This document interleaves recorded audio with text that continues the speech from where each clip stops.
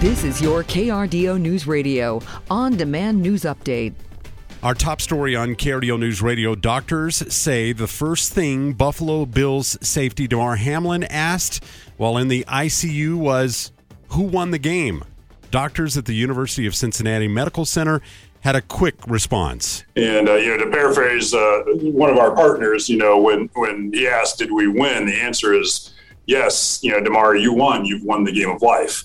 And that's probably the most important thing out of this. And we really need to keep him at the center of everything else that's going on. Hamlin is only able to write and still cannot speak after suffering cardiac arrest and collapsing on the field during Monday night's game against the Cincinnati Bengals. Doctors say his neurological functions remain intact, and today marks a great turning point.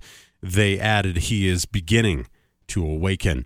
Colorado's new law requiring a 10-cent charge for every single-use bag has prompted Walmart to eliminate all the plastic bags in their stores all across the state. A spokesperson says the move is part of the company's initiative to achieve zero waste across its operations.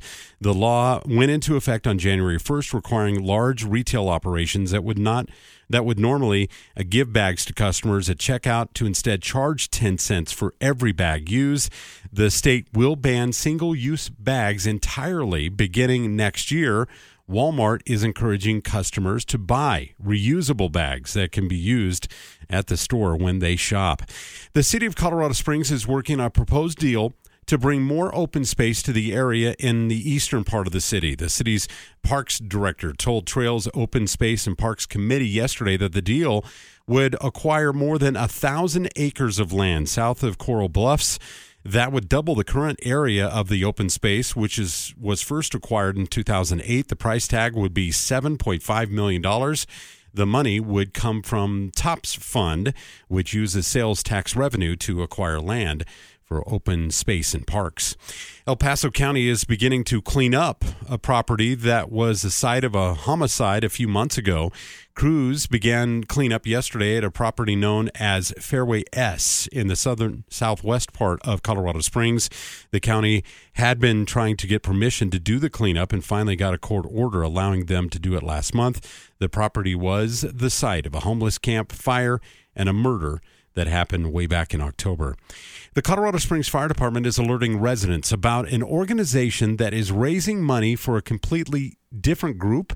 The fire department has received calls about telemarketers that are raising money for the Colorado State Firefighters Foundation. Some callers have even been concerned about whether the telemarketer is raising money for the local fire departments here. Officials with CFFD say they are not currently conducting any fundraisers. Volunteers are plentiful during the holiday season, but the numbers drop in the first months of the year. Lori Orwig with Catholic Charities says they would like to see that December boost stay year-round. Our volunteer opportunities are so flexible. We work with each of our individual volunteers to determine what meets their needs. We hope that nobody felt discouraged if they weren't able to get a slot during the holidays as a volunteer. The Catholic Charities program offers meals to anyone who needs one. And there's still no Speaker of the House following 8 rounds of voting in the chamber. Pennsylvania Republican Representative-elect Scott Perry says there's a reason why he isn't voting for the House Republican leader, Kevin McCarthy. We are looking for transformational change in the swamp and the uniparty in Washington, D.C. that doesn't work for the American people, that works for Washington, D.C. And we're not going to leave until we have that. McCarthy continues to be blocked by conservative faction of party constituents opposed to his candidacy, despite his willingness to offer more concessions. ABC News will have much more coming up in just a few minutes.